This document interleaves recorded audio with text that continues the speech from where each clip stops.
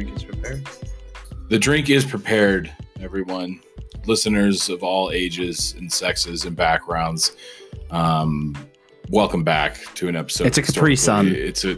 It's not though. It's clearly blackberry whiskey. Oh yes, thank you, Colorado, for this. It's Colorado. Welcome back to the third installation of Historically Insignificant, a podcast that, you know what? Like, I feel like every other podcast, it's like, this is what we're talking about. This is what we're talking about. We're talking about whatever we want in this podcast. So all I'll say is Historically Insignificant. Big questions, no answers. Big conversations. I think we're gonna get into shit. Yeah, no, I think this time is our time to shine. Okay, yeah, says the A student over there. That's me.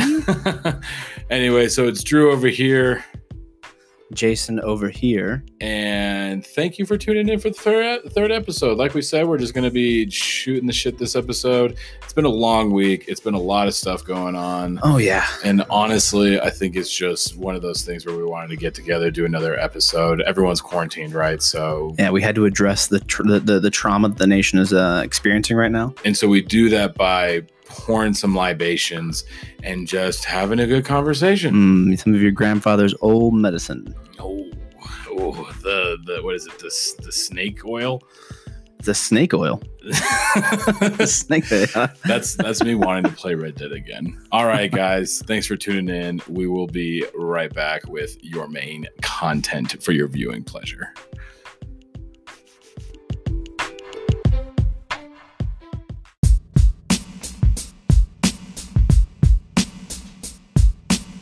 Is that significant? Did I miss something? I don't think you missed anything. Snake oil is in Red Dead. I think that's like the medicine that they gave out. For some reason, I thought that was just going to be some like dang gin or rum or something. Oh yeah, they definitely have like a tequila that has like a rattlesnake in it. It's like, oh okay, maybe that's where like it adapted, or maybe that's some other form of a type of liquor from like Asia. Although a rattlesnake would probably be pretty hard to come by. Can you believe that Red Dead is still like $55, like $60 or something? The game industry has a hard time letting go of pricing. It's such a good game too, and if they just brought it down a little bit, I'd be all over it. Hundreds of hours. The Valve Index was released maybe 2 weeks ago, and it was released at guess the price. Just one guess for the Valve Index. Yeah. $500. $1,000. $1,000. I mean, that's the headset, the handles, the whole 9 yards. Okay. I mean, it after seeing some of the Half-Life gameplay, like I would say $1,000 for that kind of gaming experience.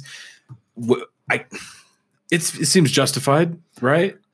I mean, it does. I wouldn't. It does and it doesn't. Like, I don't know. Like when I was watching some people play some game, the new Half-Life Alyx on there, it was like it's only a 17-hour game. So you're paying $1,000 plus an additional $30 to $60 depending on the game for a game that's only 17 hours with potential replayability, not necessarily replayability, and then the rest of the game library is about 2 hours of content. You'll never play them again. That's true. I guess that's true. Do you think they could do online VR index? Well, they do. I can't imagine doing any. I mean, they do online like multiplayer 1v1, 2v2, like. Well, they do a bunch of those. Player versus player. Yeah, I mean they have like a Counter-Strike variation of that's actually like 5v5. I feel like it would just be a trash campfire. It's pretty funny. It's pretty funny. It's pretty good content. That's pretty good content. I remember the lightsaber game on the VR. That was the old VR, and if you put it on the index, maybe. Which one? Like, the Beat Saber? No. Like an actually. Are you talking about the arcade version where you had to play the entire Star Wars game as a jet fighter, and then the very last level you had the pilot stick or the control stick, joystick. Right. Yeah. And you control. You fought Vader at the end. Oh my god! Exactly. But anyway, no, I think they should make it cheaper because it's like everyone's just being like inside playing video games. Right now is the time. If you guys want to start your streaming career, hit me up. Hey, there you go. It's the time to start soliciting enablers. Yeah. The horde. The horde. No, we were talking before this. Me and Jason, we were talking about like the economy and stuff just randomly because of all the virus stuff. So I was like, I haven't necessarily seen games or like gaming stuff necessarily adapt to it. There's a few games that they put out for free with kind of like this Right. message. All the new content that's coming out like through Netflix and even like newly released movies going straight to streaming services. Yeah. Oh, holy crap. When I was talking about Bert Kreischer and Tom Segura, the comedians, did you know, like, if you think about it, you can't do comedy like at all? Because you can't have like... You could if everyone was 6 feet apart and there was no more than 10 people in your audience. You can do like really small scale comedy. How would your crowd work? Like, hey, you, the fifth guy in a row. I told I don't remember who it was. I told someone at work, I was like, you should try your comedy to this crowd. And I was like, with everyone 6 feet apart, as soon as one person starts laughing, you're like, oh, it's that guy in quadrant 6'4". Like, I know exactly who it is. That's the guy. It's the guy 4 feet from me. Yeah. I'm breaking a policy. Yep. Oh, geez. God. But anyway, like I said, the video games not being cheaper is weird. It's nice that the movies and everything are changing. I mean, obviously, like Domino's and stuff is like doing 50% off. My new favorite commercial, Burger King, saying like, you may not be thinking about Burger King right now, but Burger King is thinking of you. Oh, if you come by and you order on your phone, we'll give you 2 free kids meals. So you can take them. Thinking about the children.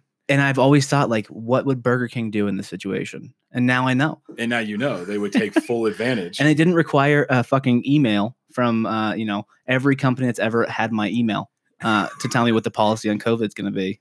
You were just like, it's selling more Whoppers. It's a big whopper of a deal.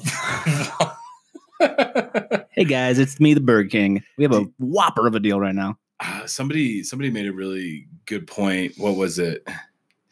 They were saying like also like all house remodeling stuff would probably be pretty easy because most people are like having to stay indoors, and so they're thinking like, how can I make like the place I live in every day know that I have to be surrounded by it all the time? What's funny is like my neighbors were talking and they're like, oh, we went to Home Depot and spent $600. Are these the... No, these are the good people. Okay. They went to, it wasn't Home Depot, it was Lowe's. They went to Lowe's and they said like $600 on things. It had been 48 hours and she said, my husband's finished with everything.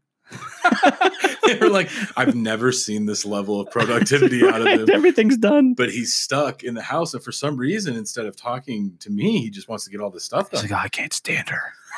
Got to go build a shed. They didn't tell me this when I got married 5 years ago. I told that to one of the guys at work. I said, it doesn't mean I don't love my wife, but I definitely value my time at work. And that's when he was like, that sounds like a really healthy relationship. That's exactly it. And guys listening and gals, don't be afraid to admit that. I mean, like living in a house together with somebody is much different. And especially when you add in marriage and children, like having that time apart is super important. Oh yeah, no, that's a fact. And I feel like for me trying to make some of those transitions and everything, like living with someone, while it is like for some people like that very romantic thing, it is very much like you're living in the same roof. Like humans need shelter. You think like every single group of cavemen in their shelter were like, we should all sleep on top of each other every single night. Well, it's romantic up until we're strong in the morning. We could shoot without shirts on. We're strong. Like, I don't know. I'm not. Kill animal. Very genetic view of manliness. We gonna have our chest hairs touching. We're gonna hug without shirts on. It's a weird place to be, and we're going over like our list, like, oh, what do we have to make for dinner this week and stuff. I was like, I kind of just want to like Postmate some Chipotle because delivery fees are free now. There was a bunch of people that I know that worked in schools that were saying, I'm going to start working for Postmates and stuff like that, just because it was like, it just seemed like a good like time to get involved, I guess. No, it's a great time to be involved. In fact, before I transitioned to the job we work at, I actually looked into working at like not Postmates, but it was DoorDash. And because I talked to a career counselor and she was like, we have drivers who make like $27 an hour. Your career counselor wasn't like, you're like, hey, like what career should I have? And she's like, delivery driving is just so lucrative right now. It's so hot right now. So he's like sitting in front of your shit and it's like, no, it was a transitionary job. Like until you find your dream spot somewhere. Delivery driving's the shit right now. Tell me much worse. Oh, she's like, you need to go work in a submarine. I had a career counselor that I was literally like, I was getting done with my degree. And so it was more of like that kind of a transition. And she was just like, like, yeah, grad school's cool. It's a lot of money. I wouldn't do it if I was you. And just like had that like whole air about it. And I was like, oh, I don't know if any of this is going to be good. And I was saying stuff like, oh, I kind of want to be like, I could be a lawyer or I could do this. Like I was thinking like full on. And she was like, or you just don't, right? And I was like, how long have you trained to tell these people? Yeah. What's your, and to be honest, like I never, the only thing I ever wanted to do was join the military and then do everything I could to join special operations. And when those things didn't work out, I was like, well, I'm done being in the military because I can't do these things. And then I got out and I was like, oh, fuck, I didn't have like a plan besides that. You're like, oh, wait a second. Oh, Jesus. I didn't think that one through. Right. And I was like, do I go back to school? Nah, school's stupid. And then I was like, what do I do with my life? And it's like, as a 25-year-old, I got hit with every question every 18-year-old gets hit with. Oh, and you were like, I think I passed the line. Like I'm on third base, and someone told me there was two other ones. Yeah, I'm on third base, but I got to go back to first base to run the bases again. You left something on first base. All of my friends from back home are like, yeah, we have master's degrees now. And I'm like, I own a fucking house. I own my car. Right. I guess that's a good point too. You're like, wow, I mean, who cares? It's funny. When it comes to the career counseling thing, I guess it's weird that people like purely counsel you and what kind of job you're going to have, especially like you said, like jobs are so back and forth. Mm-hmm. If I go back to like the financial side of that right now, like the fact that there's so many people without a job, especially in that sector, crazy, yeah. It's kind of surprising that even from that level, right? Mm-hmm. Like there's not, I don't know, like there's not this like bigger massive panic. Like I know everyone out there is thinking like everyone's like freaking out, right? As they should, if they feel like if that's how they express that feeling, right? If that's I always say like reasonable worry, right? Right. But like if you are freaking out, like do you, whatever your reasonable worry is. Mm-hmm. But like I would be freaking out about the fact that there's like millions and millions of workers that just can't pull in check. Like I said the other day, like, hey, man, I know it sucks. And I know it sucks to be jobless. I've been there. I've done that. But fucking lots of big corporations are hiring. Kroger to the big corporation. Kroger's hiring. Fucking Kroger's hiring. Walmart's hiring. Amazon's hiring. FedEx is hiring. Because all those businesses aren't needing less people. They need way more people. I feel like the problem with all those businesses is all of those businesses are just being given the money that could have been being given to the workers. To workers, right? But like, I mean, I guess in a roundabout way, it is being given to workers. But I mean, I guess this goes back to the conversation we had the other day, where should small businesses be getting larger, bigger, more share of the money than large corporations? You know what? Fucking Suzanne's pottery shop where she sells knickknacks. Like, I mean, like I don't want her to not have a job, right? Like, I don't want her to not be able to follow her dream. Right now, I don't know a lot of people who need vases. I don't know. And I don't know how many people for vases is very high. I don't know how many people she was currently employing, but I imagine it wasn't Walmart levels. I don't know. I'm still just in the boat where like it doesn't make sense to me that the like everyday people are expected to have months worth of savings to get through times like this.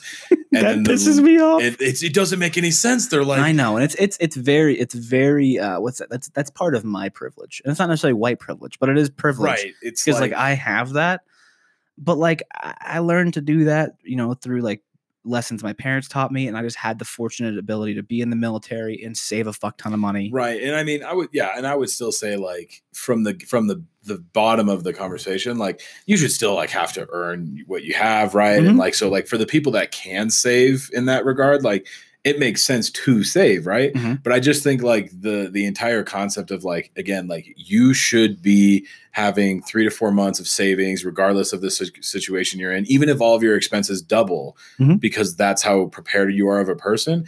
To say that in general is so like just antithetical, but to say that like right now, it's hard. Yeah, because that's a super shitty thing to say. 30 years ago, like getting a house and putting your kids in a public school and mm-hmm. doing all those things, like that was all like all anyone did, right? Like it was run of the course, and you would still have like hobbies and stuff. I would say getting to places seemed much harder. If you were to ask like my grandparents, like getting around was the difficult thing. Like owning things was easy. Owning things was easy, but everywhere we went was 2 miles, and it was always snowing, and it was always uphill. I don't understand that. I never got that. I don't know how you can get to like if you're at point A and you go to point B and it was 2 miles uphill in the snow, then how the fuck was going from B to A also uphill? Did you? That's like a brain teaser. Doesn't make any sense. That's true. But like I don't know. Back then, like maybe you could have months of savings because what else you were spending on it. It's like now your mortgage was a pack of gum and your pocket lint. Oh God. It's like the fact that people can spout off like 5 different economic things that like are all statistically true, and people can just look at those and be like, everything's great. And now we're like doing another 2008 buyout of all these. No, it's crazy. It's like I think there needs to be perspective on that statement. Like everything's great at the macro, like everything's great at the large scale, I mean the country level, but like in communities things are bad. Because all the shops are closing down, people are losing their jobs. Like because the big corporations have such a lion's share of the GDP for the nation, it doesn't really fucking matter that like I said, like Ethel's fucking woodworking, and that sucks. I want to be a woodworker. I don't want to go to a job. I want to fucking get an awl in my backyard. That's for Burke Reicher was saying like he would go to schools or whatever, and like I'm probably butchering this, but he said he would like when he would go to schools and do like motivational speaks, he was like he would just lock the door, and maybe he was speaking about this in like the hypothetical sense, but he's like I would just lock the door and tell them to do whatever they loved, and I was like that's so great, like that's so sweet, and like when you're young, like if someone told you like do whatever you love, but not from like the millennial like education process, because people used to say all the time like follow your dreams and stuff, but you knew it was ingenuine. Well, I mean, like I don't know, man. I mean, like, and I don't mean to cut you off, but like that shit was true. That shit was true up until you think that shit was true, like when somebody up until January 2020, that shit was true. I mean, so like I would say there's obviously like a back end to that. Wait, you would say it's true that the teachers and the leaders are saying those things, or you think no, that you can, you could. I could literally go and fucking take pictures of my genitalia, and there is someone out there who's gonna fucking buy them. I could make a living. His OnlyFans account is jsleazy at twitch.com. Everyone stop invariably by. Not OnlyFans. Everyone stop by. The content is to my premium Snapchat. Yeah, no, you can make money fucking literally doing anything. I know many of my friends from the military who got out and they literally take hot pieces of metal and scorch wood and make designs. And they make their entire livings off that. It's like sure. I know a guy who fucking just does professional like fishing tournaments, lives his entire year off of just fishing. Well, let me ask this then. Like for the person that was like doing the fishing, for example, it's like what like story are we talking about? Like, are we talking about somebody that like for 10 years put in backbreaking work and then has the opportunity to do whatever? Well, I mean, so like most guys that I know don't have the level of disability that I do. So I would say take that off. Like when you think of like what I'm talking about, it's not, they don't have that safety net. They just have the opportunity. And when you talk about backbreaking work, I mean, like, I think people are just, a lot of people aren't willing to put in like to be great at anything. They say you need to do 10,000 hours of anything to be great at it. Oh, right. Absolutely. And so like someone who puts in 100 hours just getting fish every year for their family or just going out for a beer and fishing, like probably isn't going to win a professional fishing tournament and make $50,000 in 2 days. Sure. And no, that totally makes sense. Like you still like, I would agree with the first part for sure that like a lot of people just aren't willing to put in like the level of work that's needed to get into like what they see success as. Maybe not willing. Maybe don't have the ability to. Sure. Right? Because now we have everything costs so damn much nowadays.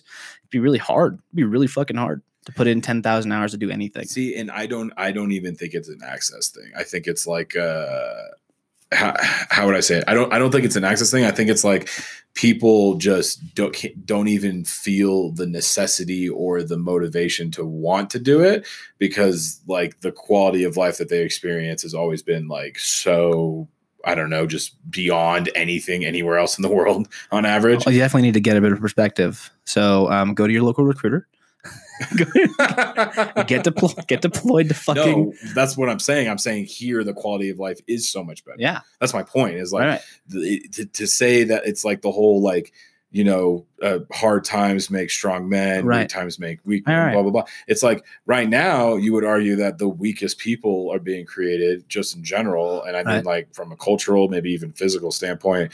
And I'm not trying to be like full on, but I was having a conversation with somebody and they were literally like, well, what happens if we do house quarantine? We're just going to be in our house for a month. And I was like, there's some people that would say, what if a month turns into years? And it's like, that's a person that's like, motivation is not my fucking problem, right? Because they see like the end times and they're like, it's always in my sight. Right. But for the majority of people, I think like that level of like innate like survivalism is slowly like, well, the reality of what survival would take. I mean, like, and here's the big thing. And this is going to sound shitty, but like, yeah, that could happen. That could totally happen. We could totally be fucking locked in our house. We'd have to do our podcast through calling through Discord. But like that's me and you, right? That's me and you. We'd have the motivation to find a way to do something, right? That's even true. Though this doesn't make us money. All those sponsors, if you're fucking listening, no. If you're listening, we have one sponsor and it's sitting in our inbox from Anchor. Okay. Yeah, Anchor is sponsoring us. So like, appreciate you, Anchor. Yeah, we'll give you 30 seconds sooner or later. There was 10 for you. But like I would find, like I found a way to make money from home, and I know you could too. And I know there's lots of ways, and it doesn't mean you have to like work on your computer and do stripping. You don't have to do Twitch streaming. You don't have to do cybersecurity. You could literally just work at your home, learn a skill, learn to just figure something out. People will buy lots of shit, grow some stuff. That's what I was gonna say. Grow some stuff in your fucking shit. Yeah, grow some stuff in your backyard and sell it to your neighbors. It doesn't need to be sell it for something that they make. You could hypothetically buy things like on certain websites and sell them on other websites. Yeah. Like you could buy just good deals. And then people will be afraid of like, I can't pay my mortgage. Well, guess what? The bank doesn't have the amount of gun skills necessary to take my fucking house from me. There you go. There you go. You're going to go, God damn it. I wish I remembered it. It's the dudes. Shays Rebellion. Right. Sorry. It's like you go full Shays Rebellion on the banking system and you just post You want my fucking house? You post up with the Postmate and you invite the motherfuckers. I'm calling some buddies into town. And we're going to defend my homestead. Yeah. I guess part of the conversation for me is like, there's some things that it's just an access problem. Sometimes it's a motivation problem. Sometimes it's just a parenting problem. Like sometimes you just don't get raised with a value that you should that's a big thing. That's a big thing. And I think that's a big thing. Especially, I think it's probably more indicative of the time right now, right? So like our grandparents, the boomers, right? They were raised by people who grew up during World War II or World War I, mm-hmm. Or went through World War II. Or the Great Depression. And the Great Depression. A myriad of other horrible things like the Korean War. I mean, like those things, the Civil War. The Civil War, those really, really trying times provide a very strong backbone for not only the person who's raising somebody, but also the person who's being raised. A distinct set of morals. And I'm not saying that like your parents have to fucking have been in the military to be good people. That's fucking ridiculous. Right. But what I am saying is that a lot of people now being raised have parents who, one, were either in for a year or two during Desert Storm or even earlier in other wars that were very heavily contested by the random or the general citizenry of the United States. Mm-hmm. Like the people who were raised by people whose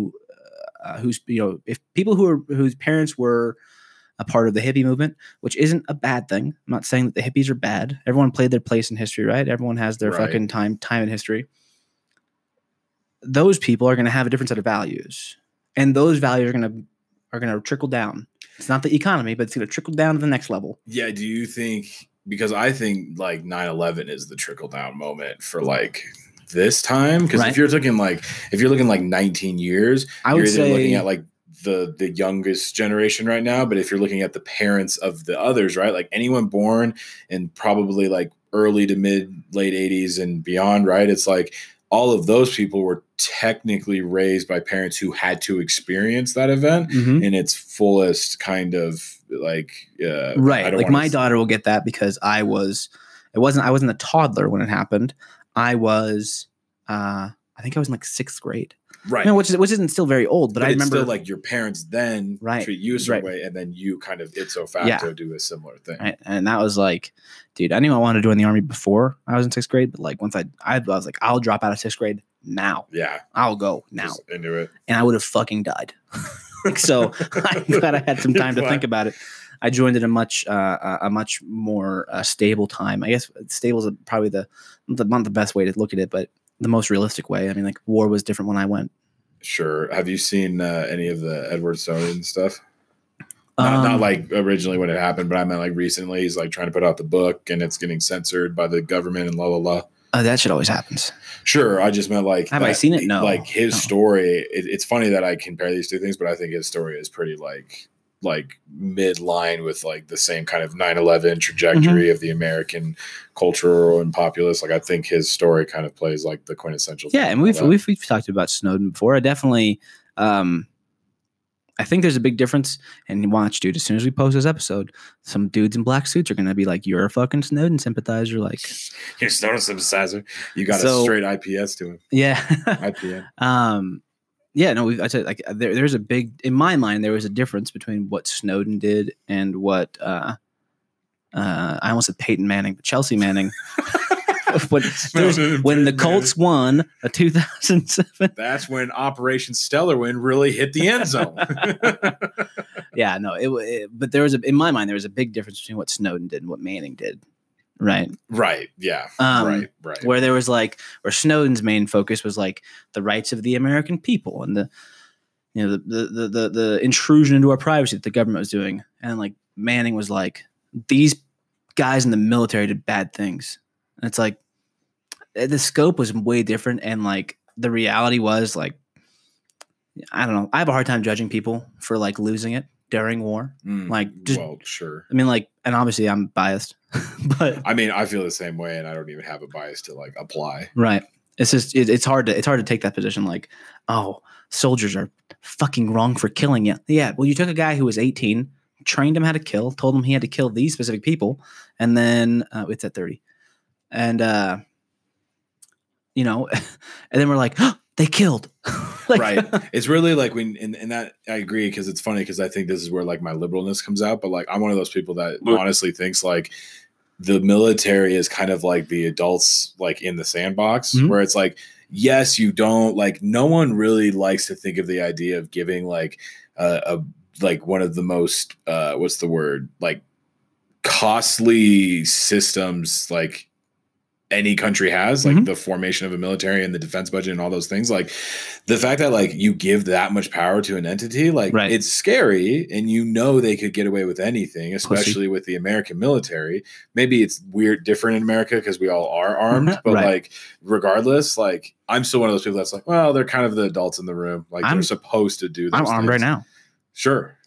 Like, but that's my point. Like, but even still, like you take the military, you take a bunch of jets, you just carpet bomb the whole East Coast of the United States. Like, yeah, people get up in arms. Like, what do? They just storm commander in chief, like I probably wouldn't like that. I wouldn't like it either. I probably wouldn't like that either. I'm like, wait a minute. But that's why I said like we kind of all just tacitly are like, we're protected, we're safe. Like they must be doing the right thing. I think we're coming out of that. I mean, like if you look at the history of war and how actions in war were communicated back to the general populace of the United States, like you had just like, watch 1917. They had to send a message. The guy had to run 8 miles through German-held territory with a letter in his hand. Like that. That's what it was back then. You wanted to send a letter back home, they had to get a donkey, fill its back with a satchel full of letters, bring it to a ship, and that ship had to sail back across the channel. I mean, it was just such a slow process. Right. I mean, even into fucking Vietnam. Even Vietnam was really slow. I mean, and the length people stayed at war was much longer. Yeah, it had to be because they needed the information to succeed or fail. So, I mean, like nowadays, like when I was overseas, and even from when I was overseas, things are even slightly different now. Like there's just more access. When I was overseas in 2011 and 2012, I could go and wait in line on my little tiny base, and there was one phone that had a phone line out. And so we could wait in line, and everyone got like 30 minutes, and we were able to say like, hey, I'm going to call my mom. And hopefully my mom answered. And hopefully my dad was around. that guy over there was called every single day. Right? Just nothing. It's just he keeps walking out of his tail between his legs. As soon as he told us her name was Tammy Lynn, there's no way she waited. And Jody was on that like flies on shit. They were quick. Yeah, but I mean, like, but then we even had like 5 computers that had like a webcam, or we had to order a webcam like from Amazon, and then like we could then hook that up to the computer, and make a video call and Skype out.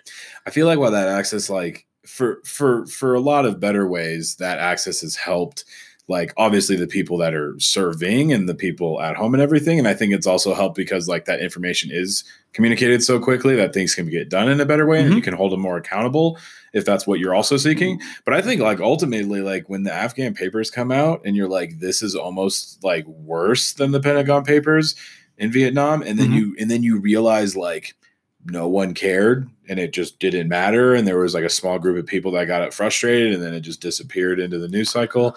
I mean, you could probably chop that up to like just general Trumpisms, honestly. But like, I still don't think it makes sense to say like any of that accessibility has made it so that tacit agreement you have with the military is any more like. No, I think we just have more. I think we have more insight into what's happening, and I think that started back during Obama's time when we had the whole Guantanamo. Was that Obama that kind of broke that? Kind of, yeah. I think Obama was the one. I mean, obviously, it happened when Bush was in office, but but Obama wanted to get rid of it. And no states wanted those. So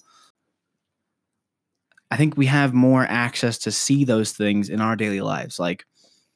On the news now, we can see literally like cell phone footage that some idiot recorded while he was deployed, and something bad happening. And so we get a lot more like visual. I've heard there's a lot of idiots that just record weird videos. And I mean, we would have videos. No, I'm aware. That's why I was. we had videos of us on missions and stuff. I mean, like, but what do you think that access is done? That's the question. What do you think access is done? I think it gives the American people more insight that allows them to have doubt in what we're doing, right? The grandeur of the military has always been like, it happens over there. I think there's less doubt now, though. You think there's less doubt? Because I know a lot of motherfuckers who hate the military. Oh, sure. Don't get me wrong. Like, I think like all the motherfuckers that hate the military are just the same, like, loud minority that hates every little, like, you know what I mean? Like the whole counterculture thing. And I don't agree with that. You don't agree? I don't agree with that because I know many of my vet friends who hate the fucking military too. And again, these are people who were a part of it and have grown to dislike it, just like they dislike the government. So anybody who enjoys any portion of the government is now a bootlicker or a statist. Running their boogaloo operations. Right. You're anti-boogaloo, so you fucking aren't on my team. So, like, it doesn't matter. Like, I could say I enjoyed my time in the military. I've been called a bootlicker so many times, and I don't even like the government. Yeah. I guess that's kind of funny when you're, like, put in that camp. But you're a veteran? What?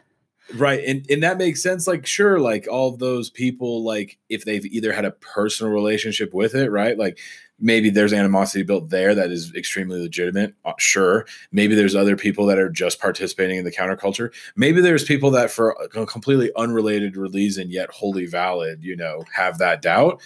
But again, like we do not have people in droves like concerned about the war in Afghanistan. We don't have people in droves that were concerned that we were giving arms to the Saudis when the Yemen crisis was happening. Like even the Congress was trying to pass laws to make sure that we didn't keep doing that. And we didn't really care all that much. I think we ended up limiting the president's power to declare war again through that process or whatever. But ultimately, like, I feel like that doubt right now maybe has gotten so much louder or maybe so much more intimate, but I do not think it is at the level that it used to be at. I'm going to say this, and this is not me picking on you. From what I've seen, just in my personal life, so that's very anecdotal,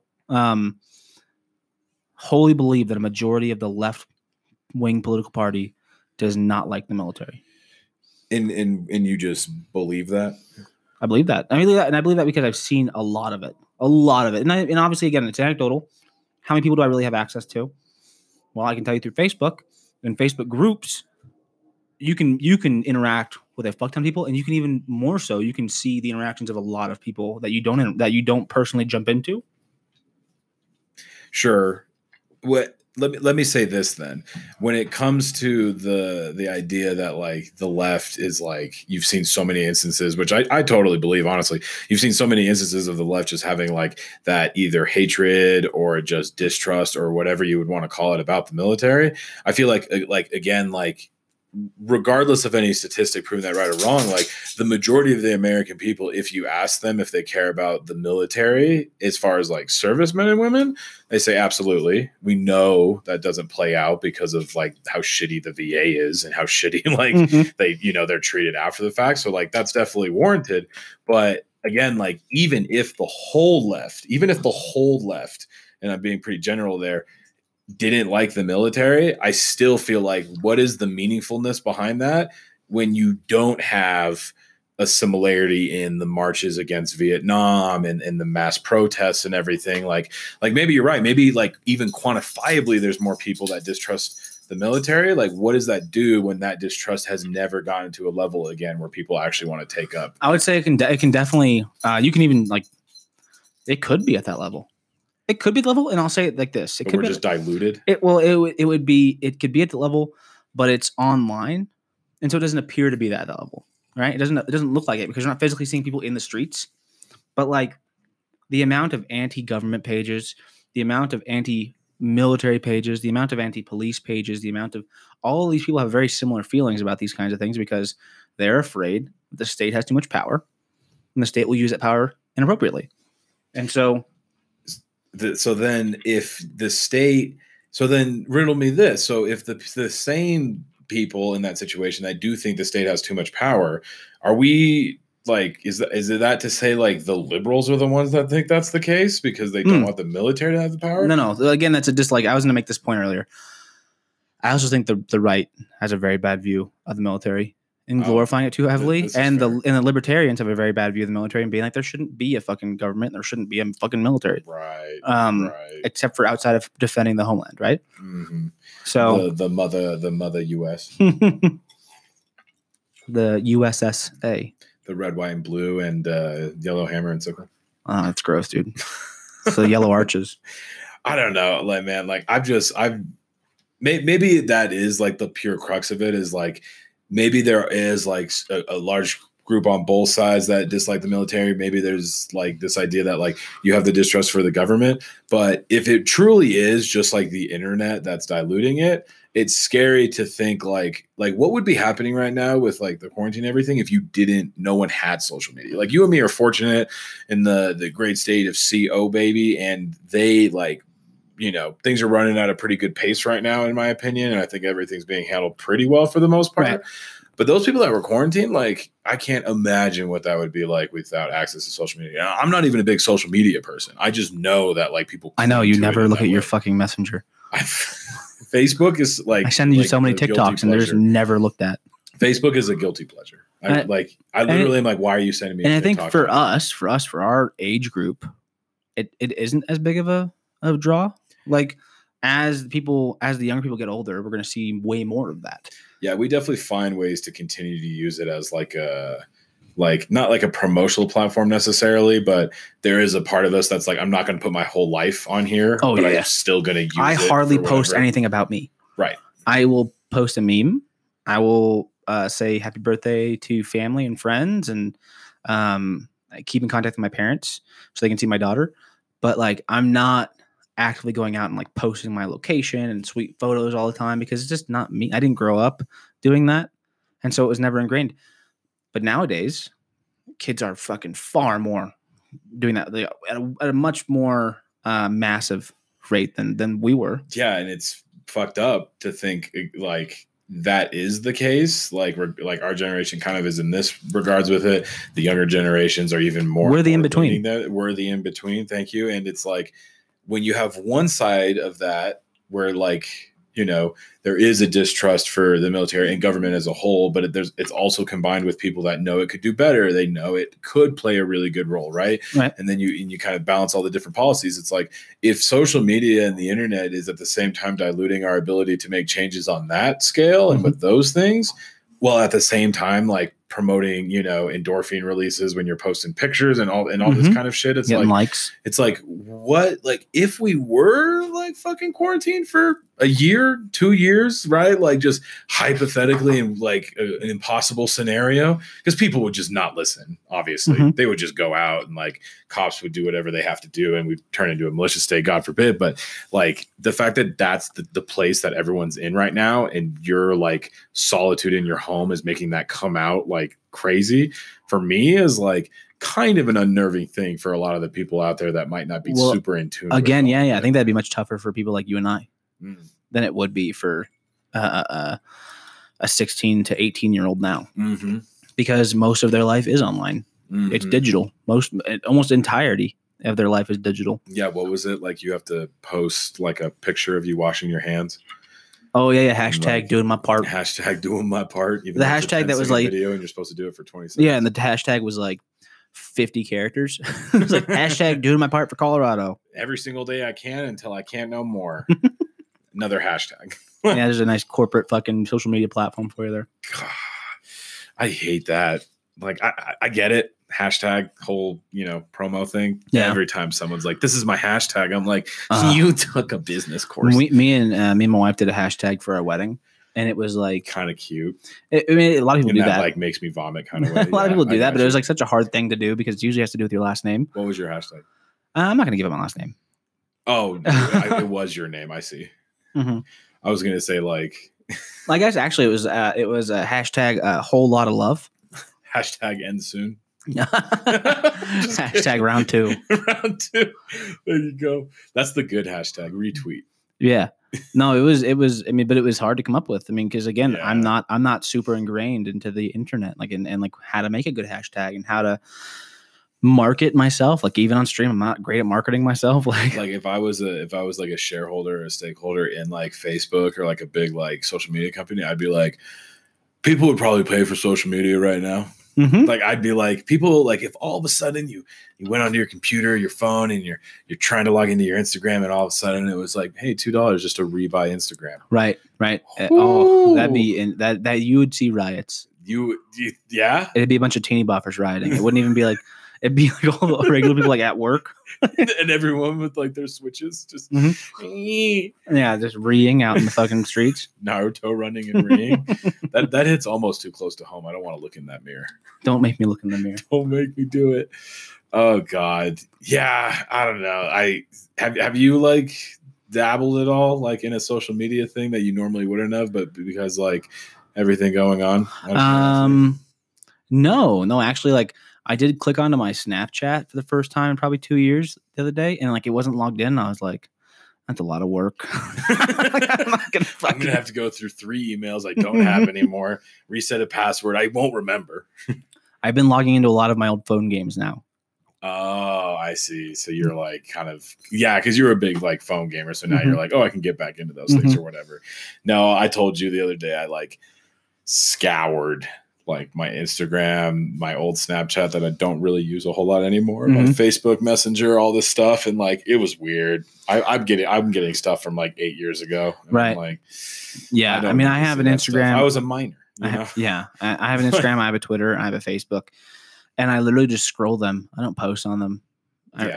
Now, if you guys are interested in us having an Instagram and posting things, we could definitely look at doing that for sure. Absolutely. And that's something that needs to be said as well while we take that quick log roll that he so politely invited me to. We are interested in creating kind of a Twitter, potentially an Instagram, a bunch of different solo accounts, because I think right now on the Anchor Historically Insignificant podcast, it has mine, only with the intention that I didn't know what the platform was doing. So I just put all my shit hoping like it would even pre-COVID plans. Pre-COVID plans, didn't know if I would ever have a co-host. And I was like, oh, let's get the deeps. But anyway, so that's going to be happening soon. Yeah. So we'll have an email for you guys to do, send us stuff in the email. I've even thought about, since like I have, and this isn't like, this is like a humble brag, but I have enough extra money to be like, I can get a PO box. Oh, I see. So that'd be pretty fun. Oh gosh, I would be like so stoked to like just play some audio through too. Oh yeah, Just, we're like, gonna listen to figure that some, out like, crazy because right shit. now we record directly on Anchor and it allows us to record for a half hour at a time and only from one audio source. Luckily, we have an audio board, so both of our mics are going through one audio source technically, but we can't put up stuff from like the internet or like even play phone messages and like make them be heard. So we're looking at ways of like different audio softwares to be able to play those things, and I think that'll bring a lot more interaction from the audience that people probably would enjoy. Right. If they wanted to partake in that, especially now since we're so separated from each other, kind of reaching out and getting your voice heard is important. Yeah, definitely. I was telling you earlier that who was it? Like Bert Kreischer was saying, like, don't share things on social media that you feel like are going to be rubbed in someone else's nose. Right. Just because like right now, like there are so many people that are going through so many hard times Right. that don't just wait to post your vacation photos, right? Which like at the end of the day, like no one's going to do that. Like if you're the person that is like on a vacation taking those photos and wanting to post them, you're going to post them right now more than ever. Right. Because like, you know, it's going to get a lot of likes or whatever, Right. or a lot of hate, but you know, it's going to get a reaction. Mm-hmm. It was funny because then his wife's like, no, I told you that because you wanted to go skiing, you dumbass. But anyway, yeah, like he said, like we want to post stuff. We want you guys to get involved right now. Like because of everything going on, it's a lot more fun to like hang out and record podcast episodes. That's why we thought it'd be a good time too to like try out like just doing whatever, obviously. Yeah. I mean, speaking of doing whatever, yeah. I'm really interested in like trying to like get back into watching UFC like consistently. I've been thinking about sports a lot. You'd be one of the many viewers from home watching. Well, right. But like I used to be super into watching that. I obviously loved watching basketball, and I mean that season's canceled, but like I like right now, like I would die to have like just a bunch of reruns of like old NBA finals stuff. And you know what's funny about that is like people like ESPN are like taking part of like the meme of what our lives are now. Mm-hmm. Like, did you see like they made like ESPN? It was the Ocho for an entire day, and they played like professional darts, competitive juggling. Like, really? Yeah, like they did a bunch of like really wacky things that were like in the movie Dodgeball. They posted like they that was like their entire platform for a day. I would love like some like 24-hour like movie cycles. You know what I mean? Oh yeah. Like remember like was it TCM, Turner Classic Movies? Mm-hmm. Remember you'd flip on that and like back when we were younger, when that was still like, you know, a big thing. It would always play like old like black and white cowboy movies, and you'd always like flip past it real fast. You're like, what the fuck? I'm not watching that. You're like, and now you're like, I could really deep dive some things like that. Oh yeah, that's why like when Netflix does put on like old movies, like I was telling you, I just rewatched the Hook movie. When they put on old movies like that, I'm not like a big like nostalgia buff for that stuff, but like right now, when like you have the time to watch a full movie, I'm like, oh, it's a lot better to get into. Dude, something. You know what me and my buddies on Discord did? Yeah. Like me and Spiff and Victory and all them. You like, downloaded the beta of Valorant. No. We went on Discord, and you can stream your PC, like what you're doing on your PC, to a chat there. So 8 of us got together and we watched Lord of the Rings together. That's sick. And so we're all on a video call and we can all talk to each other during the movie and watch the movie together. That's so cool. It's funny because I just finished Lord of the Rings also, but I mean that's like a every couple days thing. Yeah, I'm watching that like once a week. I almost ingest it like intravenously. Yeah, no, point. I do love me some Lord of the Rings. Yeah. We were watching that, and I was like, man, the CGI and the special effects really still hold up. They still hold up. They're super good. We were gonna start The Hobbit, but the problem is we were doing drinking games with them. I've never been like a big drinking game like movie person. I don't really like it. I don't know why. Like. I guess I just don't really like it because the times that you have to drink in general, like so like I'll use Lord of the Rings for example. So we watched the first 3 regular Lord of the Rings movies, and one of them is like every time Frodo and Sam have like basically like a falling in love moment. And so like, you know, like one movie you have 15 drinks, the next movie you have 2, and then the last movie you have like another 25 or whatever. And so you're just like alcohol poisoning by the end. Yeah, you're like alcohol poisoning. You're like, I just wanted to watch a good movie. And now like every time I watch Lord of the Rings without drinking, I'm just like, that would have been that drink moment. Dude, you know what? Take a shot. Kodak moment. I enjoy movies way too much to like do that. And that sounds like really elitist, but I enjoy I'm so the same way. I enjoy movies far too much to be like, I'm gonna fucking be drunk during this, because like I want to enjoy the movie, I want to enjoy the score, I want to enjoy the writing. I want to enjoy the cinematography and the set pieces and the fucking all of it. I enjoy it so much. I'm so hesitant to start any new animes because I know I'm just going to like glue my eyeballs to a TV screen. And you can hop on One Piece over 1,000 episodes. Oh my God. I come back after my weekend. Jason, I have watched 500 episodes of One Piece in 2 days. When I got the access to Funimation, and I watched I think 480 episodes of One Piece, and I was like, you were going so hard. I was like, I can't do it anymore. I need like a 2-year break from I was One like, how many hours is that? I'm like, there's not even enough hours in the day. And he's so running episode 1 and episode 2 next to each other. Yeah, I watched it. I think in like 2 months, I watched like 480 episodes, and each episode's about 20 minutes long. So I'll let you guys do the math on that. Like 480 episodes times 20 minutes. I still need to get the girlfriend to watch Demon Slayer. That stuff's so good. Yeah, you should watch it too. Oh, you know what I've been doing is watching a bunch of because on Netflix now, a lot of their original like Japanese release films, they've dubbed them. Oh, and so like I watched like the Full Metal Alchemist movie, and then like I want to watch Bleach and Death Note, although I know they're ass. Like I know they're bad. I know it's the live actions. It's really hard to like take a show that has like 290 to 300 episodes and be like, we're gonna put it into an hour. We're going to put it into an hour, and it's not going to look anything like you want it to look. Like, I so desperately want a Naruto live-action movie, and then I also hate myself for wanting that, because I know how bad it will be. It's like they whitewash, like, the Japanese films in general, just because of animation styles and whatnot. And then when they cast them, they're like, I have to find, like, the perfect skin tone, the perfect accented person to play this character. And you're like, I'm not saying you should have also whitewashed the movie. I'm just saying, like, you went so far into like, I want this to be like the best live action, like everyone's going to tune into this, you know, like, well, I'll tell you the book, watch the movie. Like I'll tell you why they do that. I'll tell you, and there's a good reason behind why they whitewash the movie. Like, why all anime characters look like white people. They like to burn money. No, because the Japanese studios realize how big it is here. They realize how fucking large the anime culture is in the United States. And so they know if they make an anime show with people who like majority, and it used to be the majority of people here in the United States were white. So, and the majority of that culture was white. And so they knew if they made a show with a bunch of white people in it, we'd be more apt to watch it. Oh, yeah. That's why they all have regular. That sounds fucked up. Regular eyes. They have normal human-like eyes. Not Asian eyes. Yeah, you should tell them that Hitler joke. No. but that's why they do it. So if you watch like if you see like a lot of like Japanese like that just stay in Japan, Japanese animes like that just stay in Japan, they are like the characters are Japanese. They aren't white people. My mother was asking me about shows to watch right now because she's just gone through so many things, and I wanted to be like, you tell her One Piece, My Hero Academia. I fucking love that show. She's like, oh, the boy like Mitaron, he's really sweet. Like, yeah, I told my dad, he was like, you should get on some Naruto, man, some good shit in there. And he's like, is that one of your stupid cartoons? He's like, is that one of your stupid cartoons? Well, I mean, it'd be pretty cool. It'd be nice. We'd have something to talk about. Yeah, I don't think there's any new shows. Did you like that Lock and Key? I enjoyed it. I thought they could, and of course it came from a graphic novel, I believe.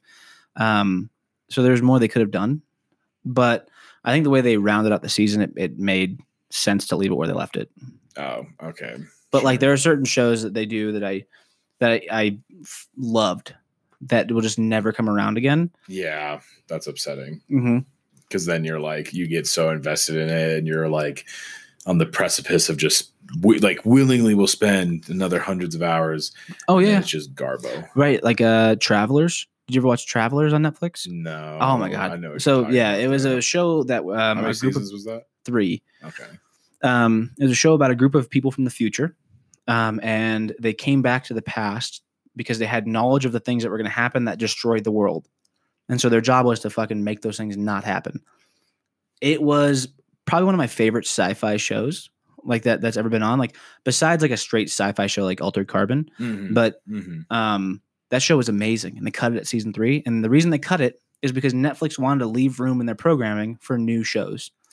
And it's like, dude, when you have a good audience in a show, you let that show play out. Mm-hmm. You let that show, like, even if you want to end it, like, give it another season or two, or do a season of the movie, or change it however you want too, right? Mm-hmm. Like if you just want to do like pull a goat and just like do 8 episodes, like 8-hour-long episodes, Mm-hmm. like if that's just what's going to work for you, like go ahead and work it out, right? Like if you want to, like I wouldn't even be upset if they started transitioning shows to like a 20-minute format, Mm-hmm. but then they just spent like the beginning and the end doing like I've seen a lot of shows where they do this, where it's like you have the recap at the beginning, Mm-hmm. but you want to watch the recap because they add like 5 new things in the recap, and you're like, oh, like that, like those things were happening at the same time as that part in the other episode. So you're effectively getting like, oh, maybe 45 minutes worth of content out of like a 20-minute, 10-minute ends. Right. You're seeing all the tie-ins and everything. Right. You're seeing all the connections and stuff. Like, if that's what they want to do it. But like every time they stop a show, I just get it. It's so frustrating. When I found out Mindhunters is in for a 3rd season, you told me that. I was like, that's just disappointing, because it could have been anything. Right. You could have so close. You could even like finish it out with a movie and finish that story. Yeah. Like there's been a few shows that did that, where what was that? Sense8. Sense8 was one of my favorite Netflix shows. I think I've seen some of that. It was another sci-fi show about people born all over the world, but they were psychically connected, and they were always psychically connected in groups of 8. And so, like, based on their backgrounds and stuff, they could actually hop their consciousness into other people's bodies and use their talents to help people out. This is like some weird Umbrella Academy stuff. It is kind of like that, but my God, the show, I mean, that show, I think the thing that drew me in was all of the ambiance with the show, because they actually flew the crew to all 8 countries to film. That's cool. That's cool. Everything that's practical in like the movie business now, and even if you go back 20 years, anything practical, I'm just a big fan of. Yeah, no, seeing practical special effects, practical set pieces and stuff like that, like real locations, like that stuff's amazing. Yeah, no, I agree. It's funny that there's not more.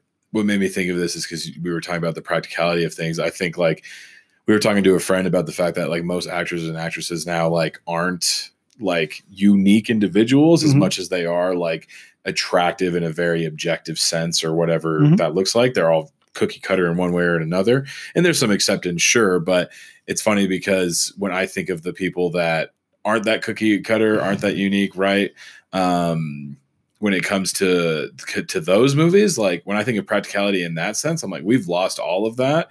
But when you watch like Lord of the Rings and all that kind of stuff, you're like, I miss it. I miss it. Like, well, like, and a part of that good. A part of that conversation was like how amazing television has become. Like the stories being given through television format have been so incredible. Like I don't even like see movies that I like really look forward to anymore. You know, it would be so fucking smart. Why don't they create like movie universes? Like not like Marvel universe, right? Where like all the movies like coincide with each other, where it's like one movie, but like after you watch the movie, they constantly like the characters in the movie post Instagram posts that tell you highlights and transitions until the second movie comes out, right? Because then you could like gauge a show's like attention grabbing nature and what people are really interested in based on the following of all of those pieces of content. So it's like for Witcher, right? Like I think Witcher's already been greenlighted for like 12 seasons. Like I think the number 7. I feel like what would have been smarter, I mean, maybe they had so many views that they were like, this is smart. It would have been smarter if they were like, let's do the Witcher show. Let's then not just promo on social media, but let's like do like a stupid gimmicky like Geralt Facebook, and then let's do like an Instagram of all of the set pieces we worked with and behind the scenes stuff, and just like constantly keep like the story alive in one way or another, and then gauging off of that, then you put a second season in, and then you put more money in, and then you get more investors. Like, just use the tools we already have and create like a whole like front to end experience with like the shows people like. I think I've seen that in a few things, mostly the Marvel universe. Marvel's really good about it because those actors and actresses are so much their characters that they can kind of play both. And like they do a good job of like even including third party content into the universe. Like they have the new Netflix series coming out. It's going to be an animated, or not Netflix, sorry, Disney Plus series called the What If series, and it's going to be an animated series. But like all the voice acting is from the actual actors who play the characters. So like Robert Downey Jr. is going to actually be voicing Tony Stark in the show. Okay. So like it's gonna be cool. It's gonna be like an animated series of like these crazy what if stories. Like what if well, I think a good example, I think some of the better examples are like what if they gave Bruce Banner the super soldier serum and he wasn't the Hulk. It's like weird little things like that. I see.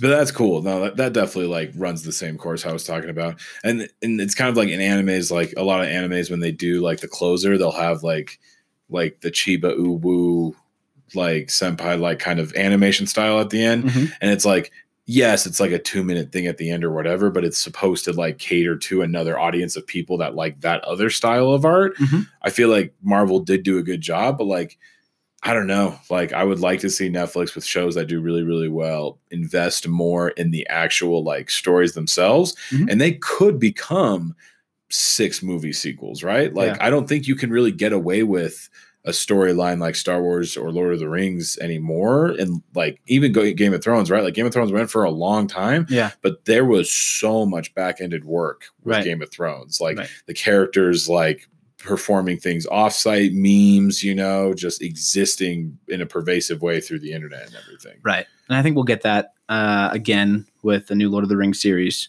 I think they started to figure out that stuff works. And so we'll start seeing it again more. I'm super excited about the Lord of the Rings series. And the fact that like, I think it was Amazon. Amazon's doing it, yeah. Amazon, the fact that they were willing to shell out so much money. I'm like, yeah, we could give like $1 billion, $500 billion to the major corporations. If they make stuff like that. If they keep making stuff like that, yeah.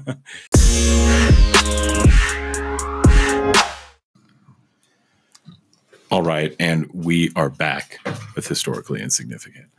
No, you were saying like I was saying like it would be cool if they did a full universe for all those things. Mm-hmm. What's funny is like I'm the same person that when like a Denny's or like any kind of restaurant gets a Facebook page, I like cringe. Right. Like, I'm the same person where I'm like, really? Like you took that same business class the other guy took where you have to start putting hashtags. So now all of your IHOP pancakes are going to have hashtags. Hashtags moons over my hammy. Like the same way I hate it, like the same time I'm like, it's a really good business strategy. It's going to really affect a lot of people in positive way. Oh, it's going to really connect Denny's to a lot of people who didn't have access to Denny's, I guess. Didn't have access to mediocre exit sausage. Now no longer existent exit sausage. It only doesn't exist here. It doesn't exist in Colorado Springs. That's it. Oh, really? Right. So the same owner who owned all 5 went bankrupt and closed all of them. I think that was a tax thing, wasn't it? Yeah, he didn't want to pay his taxes, yeah. I mean, who does, right? Well, all taxation is theft, so I can't blame him, really. What if the federal government was like, we'll just forego taxes for like these months? Like that is like your, you know, whatever. That's your contribution is just on like every 3rd month you pay taxes? Yeah, sure. Something like that. And maybe every 3rd month or maybe even just like until said crisis is over. Like we have enough to keep going. During this, like, yeah. I've seen a lot of good ideas out there. Is that not one of them? Is that what you're saying? No, I'm not going to say that. I'm just saying I've seen a lot of good ideas out there. So we'll end it there. And that's it. I'm just saying it'd be like the best way of not only making sure that people get the support in one way, in one fashion. Mm-hmm. I think, and the other thing is like, it's also the one way where like, if that did get passed, like who knows if you'd ever have to do it again. You know what I mean? Right. Yeah. Like a lot of knee jerk reactions. Like you don't know like how much of a jerk you need because who knows when the next time will be, right? You know, and apparently every 2 years we're having a fucking major pandemic catastrophe. So do we just say every 2 years you're only going to pay every 3rd month's taxes? Yeah. Yep. Every year, every 6 months, you only have to pay taxes every 3 months. Yeah, but then does your tax rate go up? If you were only paying it a little bit, you know what? It probably would. It's like every 6 months you're going to pay 50% of your fucking earnings. Yeah, I guess I would rather take a little off the top every single time than like 50 at once. Right. So like I don't like taxes, but if they're going to happen, like monthly and as small as possible. I still think, man, Like, let's just send like a quick email over to some social media platform we don't use and say like, hey, like charge a $5 upload fee. Like you just have to get $5 to get an update. I'm telling you, there would be riots. You really think people would like people would fucking freak out? You think? If Facebook was like, it'll be $1.50 per month for usage of Facebook, of course there's going to be still millions of people who pay that, but there's going to be a lot of people who pay it and be like, you know what? Fuck these guys.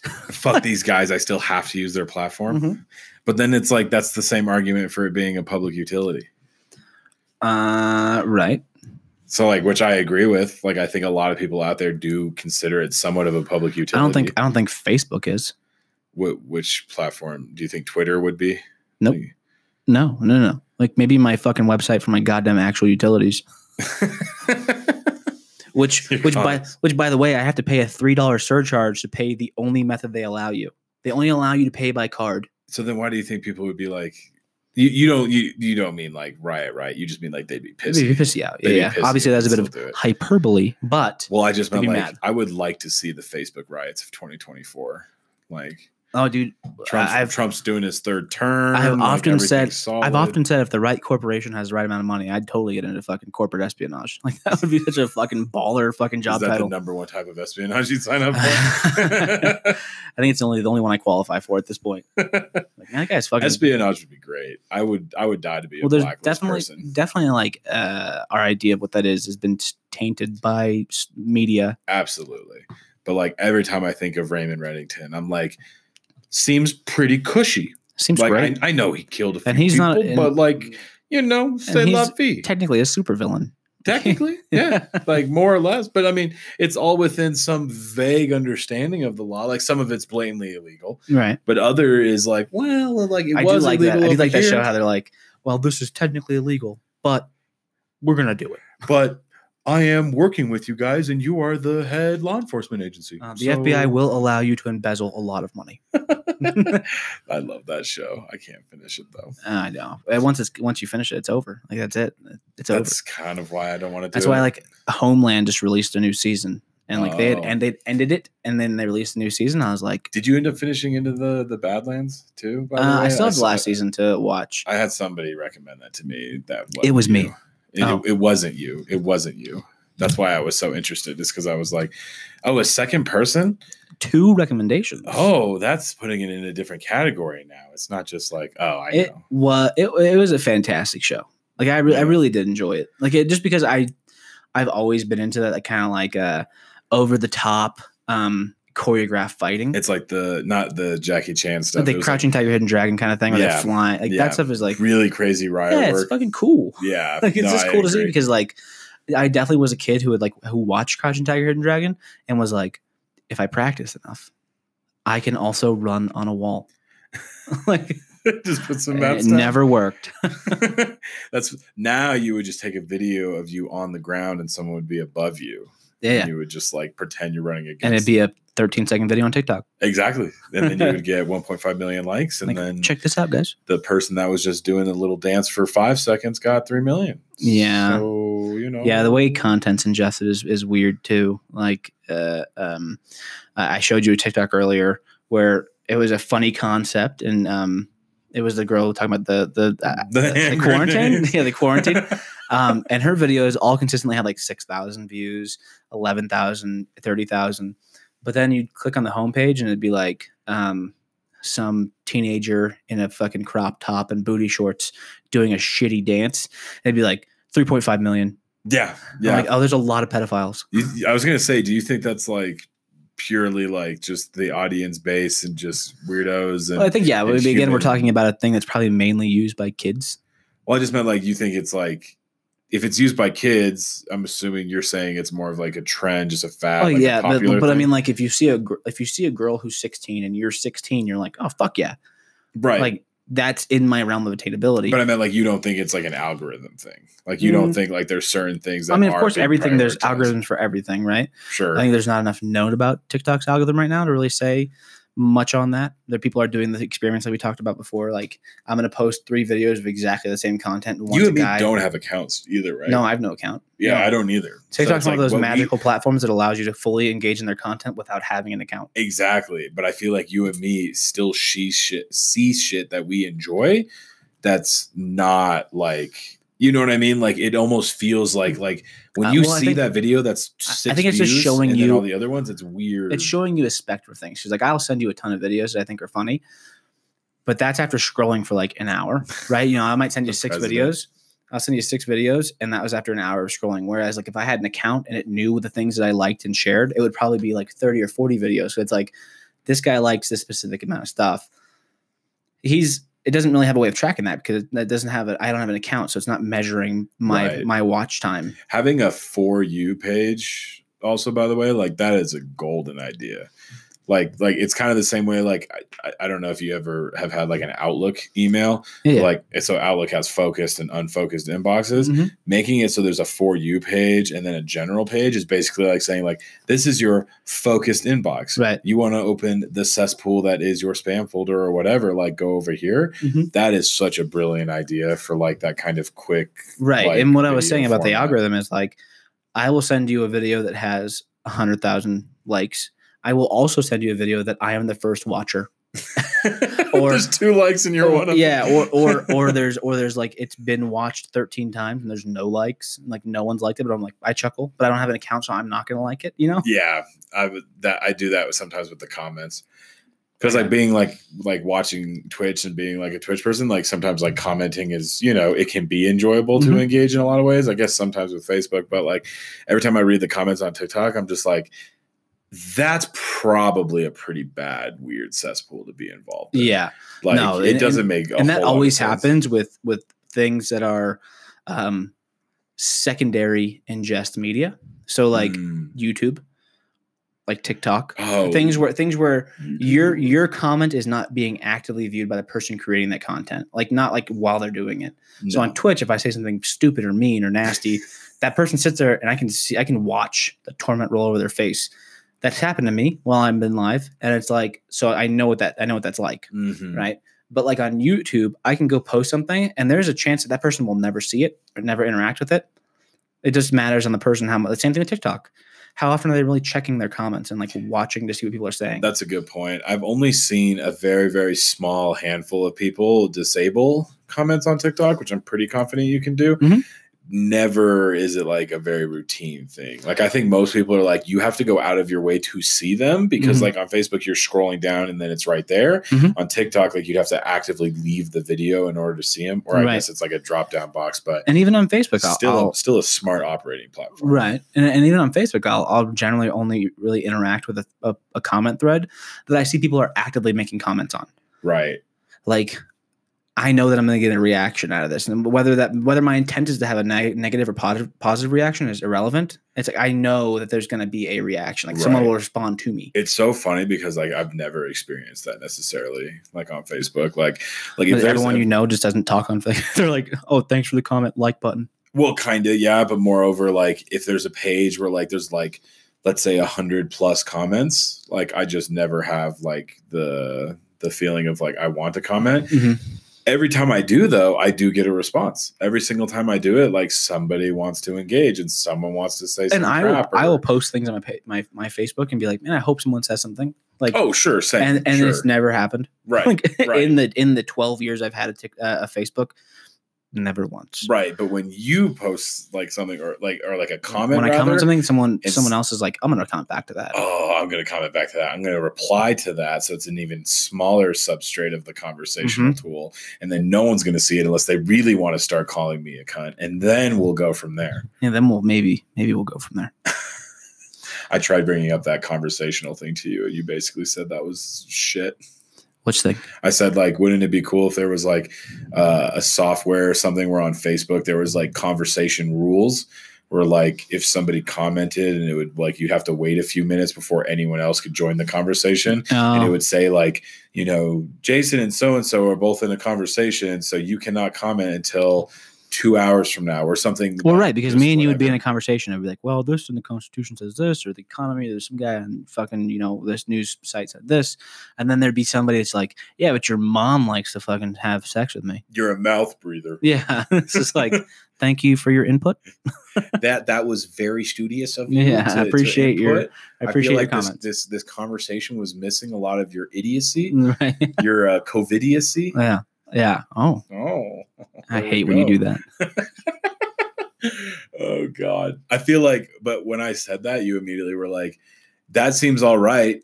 People would wait 2 hours and then comment bullshit. If they had something to say, they would. Yeah. If they had something meaningful to say, it would probably cut down on a lot of the bullshit. That's why I was thinking about it, is because it's kind of like, and this is going to be touchy, but it's kind of like the law where you can't purchase a firearm, like, oh, the waiting period? The waiting period, right? So it's like the waiting period. It's like, if you had a waiting period, could you technically disarm hostile cancel culture and just, divisive comments on social media? I mean, yes and no. Maybe. Like, I feel like definitely people who want to be trolly are still going to be very trolly. Like, I'll come back in 2 hours and be like, yeah, well, it looks like, you I've seen you hard troll before. And it looks like you like children in your free time. It looks like you have sex with children in your free time. I think it would be great if there was like, I hope you tell me like, yeah, I found it. It's at this domain. Like, I think it'd be great if there was like a troller anonymous. I'm sure there is. You think? Like, I know. I would conscript. I would do my blood oath. Like, I have quite a few friends who have secondary Facebook pages with no information on them and no pictures of them. It's just pictures of like anime characters. And they all have that same scar on their left arm, and they wear the same hat. It's literally just for them to go onto pages and be assholes.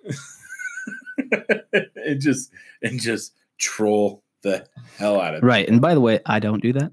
Sure. If I'm gonna make a comment, it's gonna be from me. Right. You got to come say it you got to come talk back to me, to my face. Right. No, I agree. But I'm not afraid of like what's going to happen. Sometimes like that troll where you comment and someone's going to get really upset and you just like let it ride. Right. There was a comment thread about something. It was, I don't even remember the exact context of the conversation, but someone had said something like that was very abrasive to transgenders. And I said, technically they're right. And people got offended by that. People got offended by that. And I was like, I'm not saying that this person is like fucking like saying what they're saying is okay. I'm not saying that like the reality that is true is okay. Then we shouldn't try to change it. But it's right. But it's right. But it's correct. Right. Like saying that 22 veterans a day kill themselves. It's horrible. It's not technically wrong. It doesn't make it wrong because you feel bad about it. It doesn't mean we shouldn't try to change it. But people like to just find every fucking reason in the world to be offended. People think feeling something is the truth. Right. Like if I feel or if I feel something, if I feel a way about something, that gives me the moral high ground to maintain my position with much vigor. It's so shitty that that's continued to be enabled. Like I'm pretty much like a very democratic voter, liberal on a lot of different policies. Like kind of not like fiscally conservative, but like I do want the government to be reined in a lot of ways. And I think like anytime you give the government power, there is a drawback that needs to be applied in some fashion. So sure. But regardless of that, like even being a liberal and everything, like I feel like it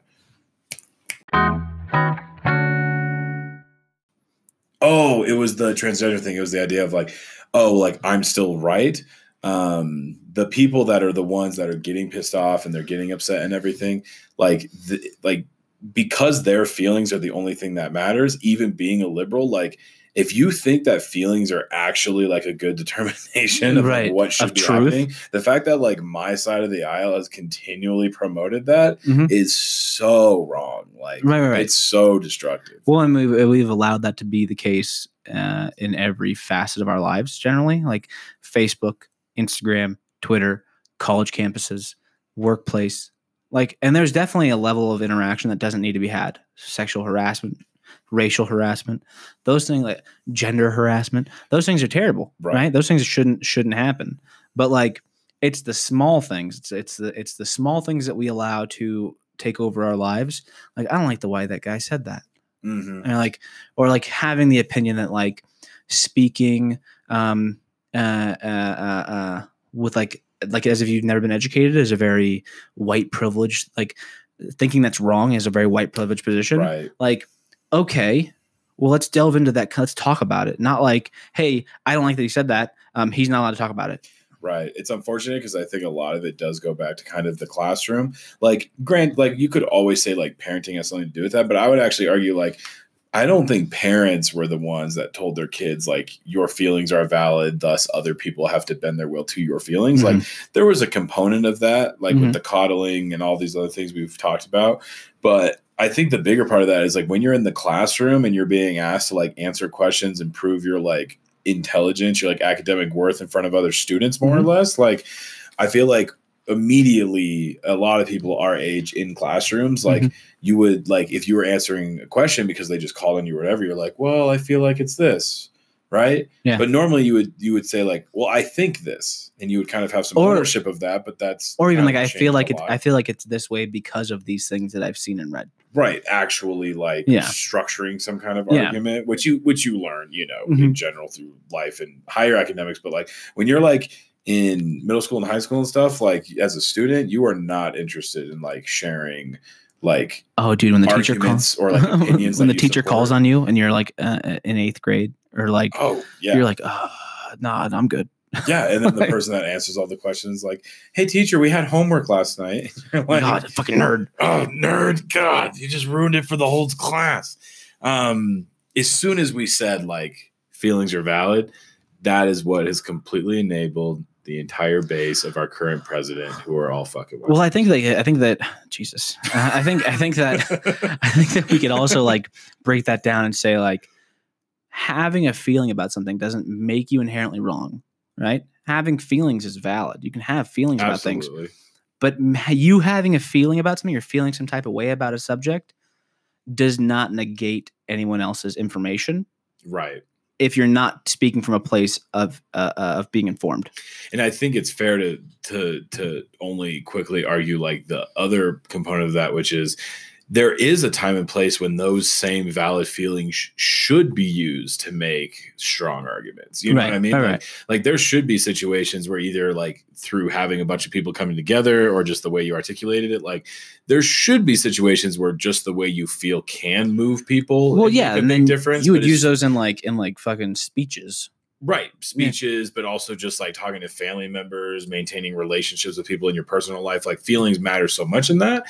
But it's again, like as soon as you say it in the classroom in an academic sense or on social media when it's so curt and so just quick tempered and all those other things, like as soon as you cross that line, like now we just have. Well, there's also a big difference between doing it in a classroom and then doing it on Facebook, right? Because in a classroom, I can articulate how I feel about something through context with my speech. Right. I can verbally change the way my words sound or verbally change the way my message comes across. Whereas like on Facebook through writing, when someone has to read my message, everything can be misconstrued. Right. I think I talked to you once about like we had to live through like the texting literacy phase. Right. Where like we all had to figure out like how you actually text someone where they know what like you're feeling and like how would you use emojis, like the lull at the end of every single sentence, because that's just like that's the new period. Just so you don't sound like an asshole just writing some blanket statement. It's weird because that same kind of like etiquette was not created or maintained on Facebook or anything. No, it's not. And again, like I think a big part like the left on red is like part of that whole thing. But right. That's it. But I mean, like, again, that came from the mechanisms we had to convey those messages. Like I had to use a T9 keyboard on my fucking Nokia brick, you know, like I had to actually like tap, you know, and so if I wanted the D, you know, or if I wanted like the ABC was on one letter. So if I wanted to get to C, I had to tap 2-3 times. And so like that structured away a lot of my writing went. I'm not going to say be right back. I'm going to put BRB. That's way easier to do, especially when I'm driving and I don't want to look at my phone. It's funny because is it like when you say it like that, like writing is very much like so intimate to people. Right. It is. And that's why we've lost a lot of it because like, if you think of like what it took to write a book back in like 1600, whatever. Well, plus like, yeah, to publish like words, like, cause that's what a book essentially was. It Mhm. was like publishing the book, like Mhm. being able to publish words and it looks the same as every other person's words. The fact that like right now I could go onto Twitter and just be like, according to the CDC, like 98% of people that catch the COVID virus actually start shitting Skittles, right? And Mhm. that's how we're going to fix the hunger issue. I like that. I like that stat. If I wrote that would look the exact same as a person that works for the CDC giving actual advice or evidence or research. The only difference would be the handle in the picture. And I would love to see your source for that. I would need some peer editing. I'm gonna need a Chicago style in-text citation on that. Oh, it's interesting you say that. It was from the LA Times, actually. So that makes sense. Actually, completely trustworthy. Actually, that makes sense. It's from Huffington Post. Someone shared a Huffington Post article with me the other day. Someone I respected, and now I don't. No, yeah, it's tough to maintain that. Oh, geez. Fuck the Huffington Post. I've just started thinking about all the shitty news outlets, but that's not what There's so many. Oh, I was saying the text thing. It's unfortunate because like you can literally write anything and it's the exact. Well, I mean, like our emotions really came out like if we typed a full message because of the challenge of what that took, like the effort that put into it, it meant more. Mm-hmm. Like, hey, it's not ILY or a heart. It's, hey, I love you. Mm-hmm. I'm going to take the time to type that out because it means more to make sure that that message is conveyed in completeness than it is for me just to type a 3 and a right arrow. I wonder what it would be like talking to like Ben Franklin or something, like, like somebody that like in early times of America was like had no choice but to constantly write letters to the English king, to the dude, and he had to like get his ink, fill his pen, write it out in perfect cursive because no one knew how to write anything other than that. Exactly. And then like fold the letter, melt wax, and fucking seal it. Like, dude. And even just like the writing of it, like because you're constantly having to redip your ink, because you're constantly having to make sure like the room is in the right setting and like your candles aren't going out, whatever. Like it's crazy to think like they probably had similar little things where they were like, I know when I send a letter to James Madison, every time I use my squiggly S, he doesn't know what I'm saying. That's an interesting accent to give to Ben Franklin. Ben Franklin was a unique fellow, very exotic. Exactly, like he was born in southern Louisiana. Once the lightning hit him, he was done. I think it would be a juicy contradiction after that. Oh God! Well, I was to tell you, like I had an instructor when I was doing my behavioral analysis courses and stuff. When I was getting certified to be an executive protection agent. That he had 12 years experience as a handwriting analyst. So he could do handwriting analysis. And it was extremely interesting because he'd just have us write. He'd say, here's the words I want you to write. So it'd be like 3 sentences. He'd just write them onto a piece of paper. And then he would study what we wrote and then tell us things about ourselves that he would never have known. Like he's like, I can see here, like, you won't like go out and just make a purchase. You'll go back and like do research on something and like, or like you're very intelligent because you write very close together and small. So all your thoughts are flowing out really fast out of your head because you're trying to have all these complete thoughts. And so you write very fast and tiny. And it's just like, are you a wizard? That's crazy. Are you a wizard? Like one person like hands their paper to him and he's just like, I can tell from this that you don't have any hands. It's just a blank piece of paper. It's just a fucking ink nub, giant letters. It's just like just a wrist. It's like when you take your pencil, you put it sideways, and you just start like shaping it on the. Looks like you taped a pen to your forehead. He's amazing. This guy's got fucking skills. He's such an analyst. I feel analyzed. Yeah, no, he was a trip. But that's so cool though. Yeah, it was a cool skill, and I was like, oh, how do we learn this? He's like, I can teach you. I'm like, what? I have 2 days left in this class. Right. I don't know if that would be possible with texting, probably, because it's just because again, information, things are slipping out like in our writing. But I feel like you might be able to do that with Facebook. Like, well, it's something funny that can show behavioral trends. As we have had this case with the Gannon Stotch case going on here in Colorado, and my wife showed me an interesting story of this guy who worked for the police department. He plays voice messages, like people who they would get on phone recordings. And he plays them in reverse. He says, no matter what, our subconscious always lets the real message come out. So even if they're hiding something, the real message will always come out some way. So he'd take their voicemail, like the voicemails they'd collect, or the recordings of these phone calls, and he'd play them in reverse. And and it was like the most crackpot bullshit. I was like, I could do this. I could play an audio recording in reverse and like say something means something, right? And I could say these couple syllables that sound kind of similar to these words mean these words. Sure. It's kind of like those things where you hear those audio clips now. And it's like, what word do you hear? And it's like two words that sound like it's like lightning strike and Bulbasaur. And like, yeah, and it's like, this is a general sound. And then you can't hear those things. It's very much like that. And I was explaining to my wife, I was like, this is some fucking horseshit, but it scares the hell out of me. Cause like, I'm waiting for the next thing. It's like, and I ate his soul. like, and then Lucifer told me to do more. I'm waiting for the old Ozzy Osbourne recordings of like fucking in reverse, like pray to the devil, you know? And you're like, oh, like hook, line, and sinker. That's a conviction if I've ever heard one. Right. It's just like the same way we see all these psychics. Now put that thing on ×4 speed. Yeah. What does it say then? I'm sure it gets really nutty. Oh, he reads Leviticus. That's clearly just an ancient Mongolian dialect. I just don't think you understand. Yeah, what this means in Sumerian is Hail Baphomet. Ancient Mesopotamian. It's those Greco-Roman Prussians. They were crazy. Oh, this blueberry whiskey, or not blueberry, it's fucking blackberry whiskey is fucking awesome. Is it really good? Yeah, it's tasty. I was gonna have a sip. It does taste like wine. It does? Mm-hmm. Really? It definitely. You said it smells like wine too. It definitely. I mean, here, try it. It definitely tastes like whiskey, right? Like you can tell it's whiskey, but it has a very winey taste because of the blackberry.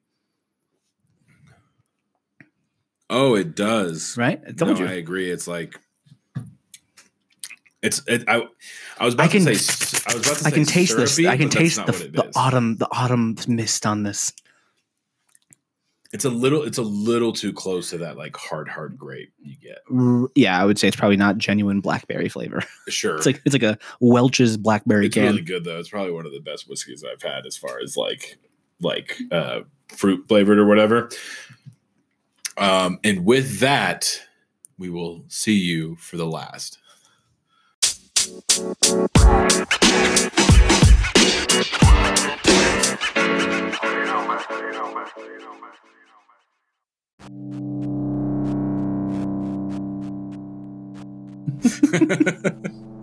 All right, here we are at the end of our third episode of Historically Insignificant.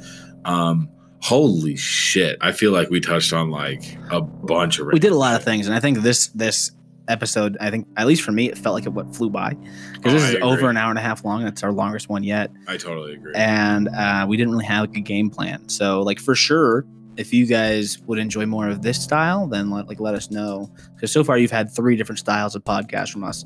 You've had a very structured podcast, a somewhat structured podcast, and now this is a completely free form. We had no topics, no plans going in. And it really shows how much like we think about what we want to continue doing and we want to test it out. Like if this was something where we felt like, you know, we're fucking gonna kill it and these podcasts are gonna be fucking amazing, like day one we would have like been doing the same thing every day and like trying something true. But we're like, no, honestly, like there could be a lot of different ways of doing it. And like I agree, I think it's something where like this one actually flew by. Long conversation, talked about a lot of different stuff, which was really, really fun. I think there's an opportunity where like they can be, a lot of them are like this. There could be some like sprinkled in that are, you know, very specific. There could be some that are like, you know, less targeted and topical, but are still very directed in like the questions we want to ask and everything. But to bring it back full circle, really like Historically Insignificant, like we said, it's not about the structure. It's not necessarily about the topic. It's about the process of just finding someone that you feel comfortable with and talking through Lord knows what. Right. We touched on some, what would maybe be considered some hard topics for some people, some people to have. I mean, I'm sure there's some conversations we had that were like most people would stray away from by all means, at least even with people they're close with. Right.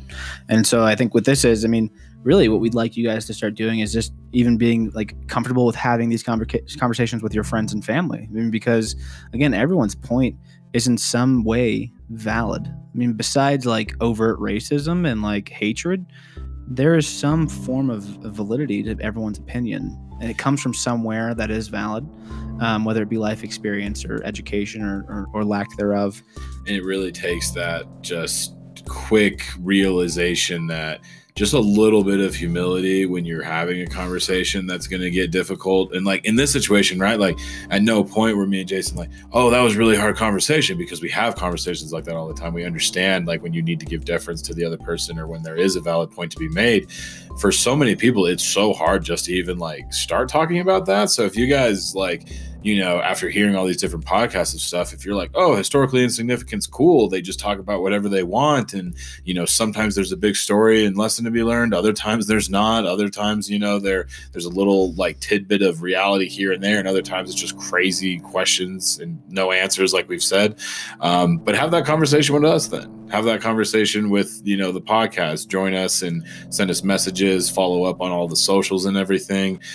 We plugged them last time, but, you know, same thing. Look forward to the changes on the page, because Absolutely. we'll Thanks have for the reminder. We'll have the page kind of dictate some of maybe the pay, like the historically insignificance Twitter and stuff like that, which makes it a lot easier for you guys to interact with us, or our email where you guys can send us things and we can interact with that. I think the email would be cool. Yeah, I think it'll give everyone like an opportunity to like actually submit something in a meaningful way. Right, and I do want to say like, we're small.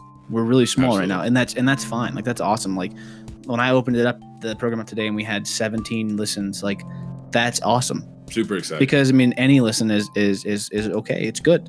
And I want to do a special shout out to the one dude in fucking Versailles, France. Yes. For struggle fucking his way through that first episode, because I don't know. Through, my friend. Like, how is Versailles? I hope you're enjoying the new audio. Hope that your translation application is working well. I hope so much so that he's still a fan, and we hooked him on one of those early ones. But yeah, so this podcast ran not long, but it ran almost the full extent that it could have run.